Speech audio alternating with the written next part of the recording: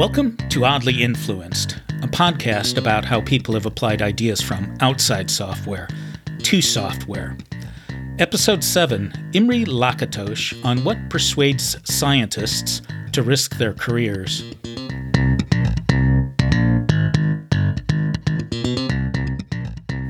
Around the early 1970s, the Hungarian-born philosopher Imre Lakatos had a problem. 3 problems, actually. The first was named Immanuel Velikovsky, the second was named Isaac Newton, and the third was the Soviet Union. From them and others, he'd develop a theory of what makes it rational for a scientist to either devote their career to a new, quote, research program or to abandon an old one. Now, it seems to be the consensus that Lakatos failed. He didn't provide something a scientist could plug into a reasoning machine and use to make career decisions. He did, however, I think, capture factors that can persuade, if not in a strictly rational way, scientists and science-inclined people to make big bets on radical new approaches. Since a lot of people in software are science-inclined, I think his key ideas apply to us too. Throughout, I'll use Agile as my modern example because I recognize Lakatos's factors apply to it nicely. They're pretty descriptive of what persuaded me, at least, to make my bet that what wasn't yet called Agile was going places. If the people you're trying to persuade are like me, Lakatos's guidelines may help you explain what you're doing in a more convincing way. Immanuel Velikovsky published Worlds in Collision in 1950. It was, roughly speaking, a work of comparative mythology. Velikovsky's thesis was that, early in recorded history, a lot of cultures recorded a lot of weird events which he wanted to take seriously.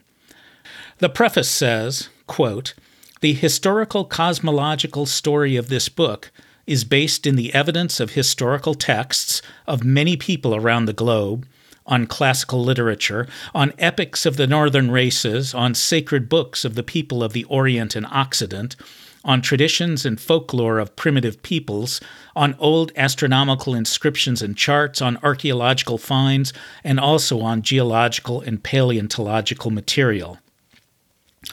Velikovsky took all that experience as factual. That is, when Israel's King Joshua fought the Amorites, the sun really did stand still in the sky, and the majority of Amorites really were killed by large hailstones. However, Velikovsky didn't think the explanation was God answered Joshua's prayer. Rather, Velikovsky came up with a physical theory that went something like this.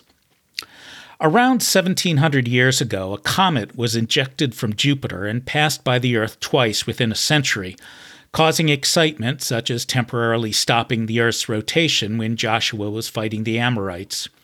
It also dislodged Mars from its orbit, and around 800 years later, that planet also passed close to the Earth, causing other catastrophic events. Eventually, things calmed down. The comet settled into a more circular orbit around the Sun, and today we call it Venus. Mars resumed a regular orbit. Scientists were not overly impressed. Rather embarrassingly, they tried to get the book canceled by its publisher. It all came to a head in 1974 when the American Association for the Advancement of Science held a conference on the book which Velikovsky attended. The scientists went on and on and on about things like conservation of angular momentum, conservation of energy, and Newton's laws. Velikovsky defended against that by saying electromagnetism played a larger role than celestial mechanics. The Sun, Venus, and so on were highly charged. The notable scientist Robert Millikan famously measured the charge of an electron by suspending charged oil drops in an electric field, and nobody accuses him of violating the law of gravity. Although Lakatos thought Velikovsky was obviously a crackpot, he nevertheless took the, quote, Velikovsky affair seriously. A big problem, as he saw it, was that Velikovsky was playing by the rules of science. He took reported observations. He developed a theory to explain them. And this is important, he made testable predictions. For example, Velikovsky had an explanation for the biblical account of Israelites eating manna from heaven during their 40 years in the desert. In his telling, Venus came so close to the Earth that their atmospheres mixed. hydrocarbons from Venus mixed with oxygen from the Earth to form edible carbohydrates that then sifted down onto the desert. Based on that, Velikovsky made a specific, testable prediction that Venus was rich in petroleum and had an atmosphere heavy in hydrocarbons. And he made other testable predictions. Things get worse because, while Velikovsky played by the rules, unquestionably great scientists don't. Isaac Newton, for example, broke rules that Velikovsky followed. We'll see examples later. So Lakatos's goal was to find new rules of science that would include Newton in the category scientist and exclude Velikovsky, instead putting him in the category crackpot. Lakatos called his new rules the methodology of scientific research programs. The name is a bit unfortunate for us because he didn't mean methodology to be anything like a series of steps to follow to do science. He meant it more like a description of how science tends to progress from worse theories to better theories. With that in mind, let's take a look. Prior to Lakatos, at least according to him, people paid too much attention to isolated scientific theories, which are to be either refuted by the discovery of experimental evidence that contradicts what the theory predicts, or provisionally accepted as not yet refuted. This is a philosophy of a science most associated with Karl Popper, though arguably Lakatos is treating him as something of a straw man.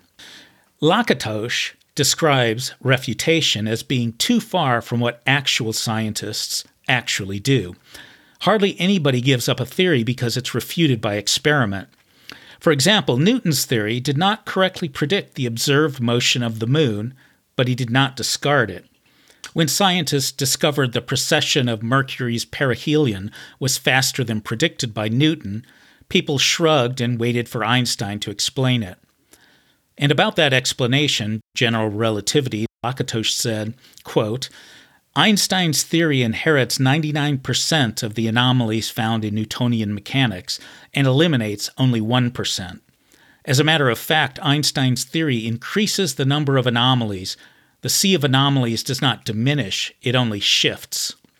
Instead, according to Lakatos, scientists organize in cooperative networks to work on a particular research program that is organized around a hard core of 2, 3, 4, or at most 5 postulates or statements of fact. The research program is all about exploring the consequences of the hard core. Lakatos considered Newton's 3 laws of dynamics and his law of gravitation to be an excellent example of a hard core. The Agile Manifesto, you'll note, has 4 postulates. I'll rewrite them like this. If you are having problems in your team, look to solutions requiring individuals and interactions before leaning on processes and tools. If you are having difficulties satisfying your customers, try delivering working software at frequent intervals before you ask for comprehensive documentation of what they really want. Don't allow the customer to seek to defend itself against you by insisting on a rigid transactional, quote, you do this, we'll pay you that, contract-like relationship. Instead, invite them to collaborate throughout the project on figuring out what to ask for next. Accept the reality of change. Favor training yourself and your code to handle change gracefully rather than trying to plan harder in the hopes of seeing less change. I rewrote the Agile postulates to make them have more obviously the function of a hard core, which is to be tools for growth. In software, that growth is in your ability to solve today's problems, to be more prepared for tomorrow's problems, and to perform more competently in the steady state between problems. What if you can't solve some problems with the hard core? For example, Agile was clearly developed in the context of small teams. The preface to the first edition of Extreme Programming Explained says explicitly, quote, XP is designed to work with projects that can be built by teams of 2 to 10 programmers that aren't sharply constrained by the existing computing environment, and where a reasonable job of executing tests can be done in a fraction of a day. You're not on such a project, you say? I guess you'll have to do something else then. Right now, we can't help you. That's in keeping with Lakatos's, quote, Theories grow in a sea of anomalies, and counterexamples are merrily ignored. The hardcore can even contradict things everybody knows are true. Rutherford's model of the atom, mostly empty space, electrons orbiting a nucleus, violated Maxwell's equations, which were believed to be rock solid. Those equations were certainly much more compelling than the new evidence Rutherford's model was intended to explain. But Rutherford's program essentially said, we'll figure out how to reconcile with Maxwell later. Meanwhile, we'll use this model to suggest new experiments. The solution, by the way, was quantized orbits, the so-called Bohr atom. So far, this is all negative, defenses people use to protect a research program, which is not the same thing as reasons to join up with it. What convinces scientists to join?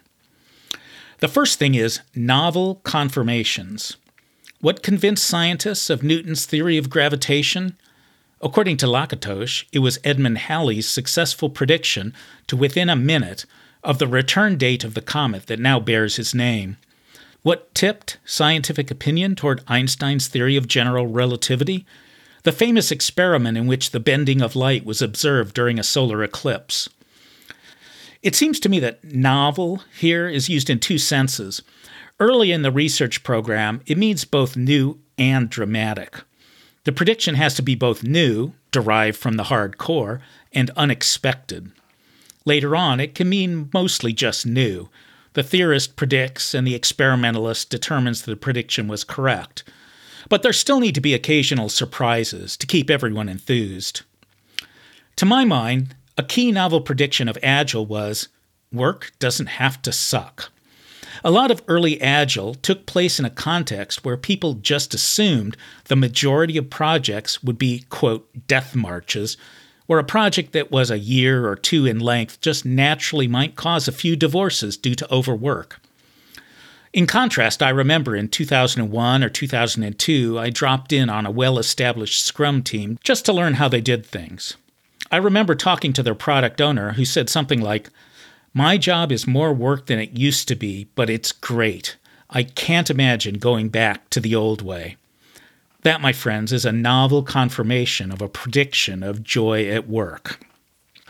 In contrast, the moment I decided to get out of Agile consulting was maybe 7 years later, when I was brought into a regional bank that had been, quote, rolling out Scrum across the organization.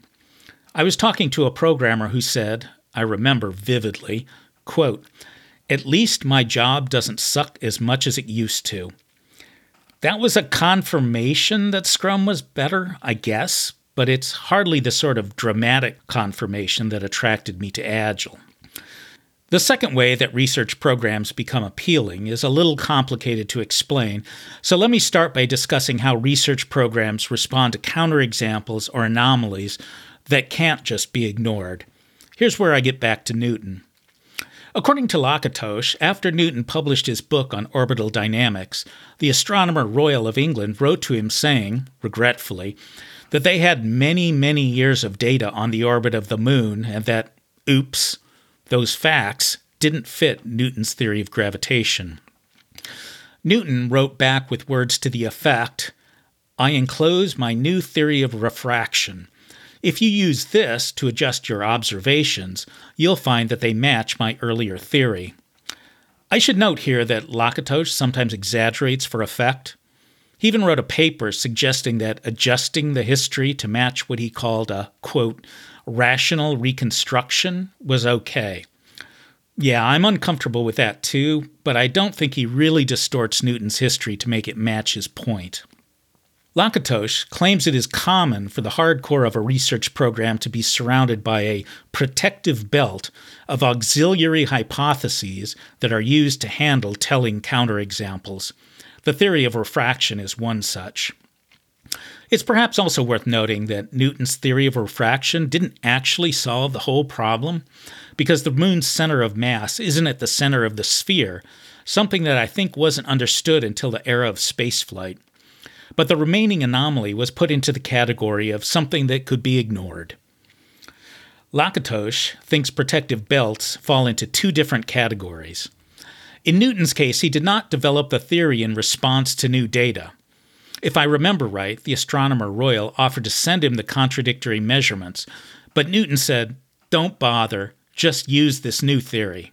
And his progressive theory, his protective belt, made its own novel predictions, which were later confirmed. Lakatos contrasts this productive progressive belt with a different kind. To explain that, let me take a little historical digression. Imre Lakatos grew up in a Hungary dominated by the Soviet Union. Around the time of World War II, he became a committed Stalinist. Having your country be invaded by Germany will do that for you. However, his views shifted around 1956. Having your country be invaded by the Soviet Union will do that for you. He turned against state socialism, so he fled, ending up at the London School of Economics. Out of his disillusionment, he cites the Soviet Union as using the, quote, ad hoc style of protective belt. It goes back to the Soviet Union being a substantial problem for Marxism. Marxism, intended to be scientific about the laws of history, had predicted that communist revolution would come first in the most industrialized nations, the ones with an industrial proletariat, an established middle class or bourgeoisie with some political rights, and a somewhat reduced upper class. Awkwardly, the Russian Revolution happened in the most feudal of the European powers, the one with lots of peasants, not many industrial proletariat, and a pretty powerless middle class. This really bothered the early Bolsheviks, according to my reading. Their theorists, including Lenin and Stalin, were true believers, so they had to reconcile the reality on the ground with the theory.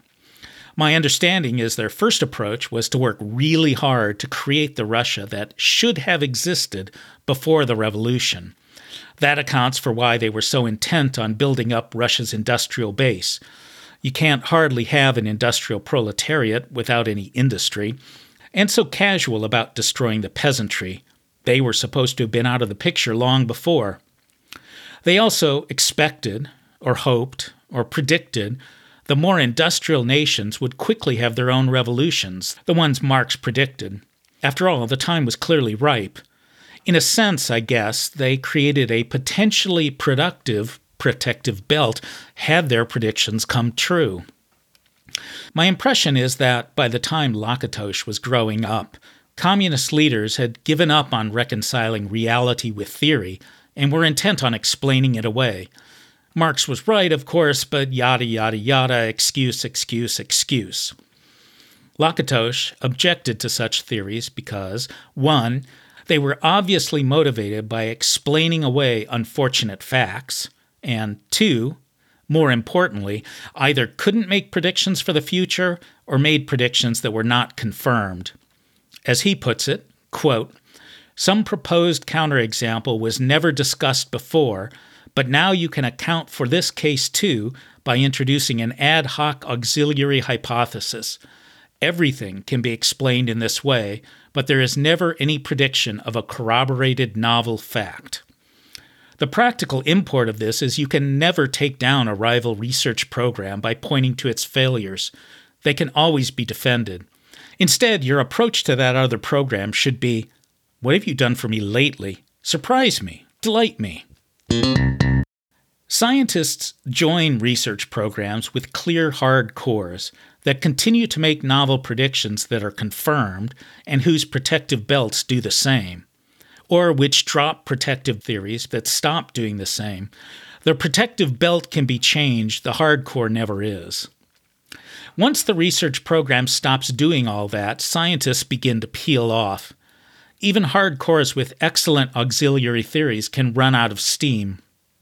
As Lakatos puts it, quote, "A program is degenerating if, 1, it does not lead to stunning new predictions, at least occasionally, 2, if all its bold predictions are falsified, and 3, if it does not grow in steps which follow the spirit of the program." That last is kind of vague, but I think it means not using the hard core. Something like, well, we're doing Agile, but we really need to institute more codified processes because remote work is hard. In a progressive program, you'd apply the Agile Manifesto hard core and its associated theories when faced with a novelty like remote work. My opinion is that Lakatos provides a way for Agilists and others to think about what we're doing. Specifically, whether we're actually working in the spirit of the hardcore or just accumulating whatever kludges can be used to explain away failures. Lakatos notes that research programs can degenerate for a time and then regain their progressive character. Let's hope that happens to Agile, not that it contents itself with making work suck a little less. I next want to discuss Gallison's Image and Logic. After rereading 844 pages with way too much detail about the history of particle physics detectors, bubble chambers, and the like, I'm finding it a hard book to summarize, and the woman I affectionately call Pteranodon wants to go on a road trip. So there will likely be a gap in the episodes, which I never really expected to be weekly in the first place. Sorry, and thank you for listening.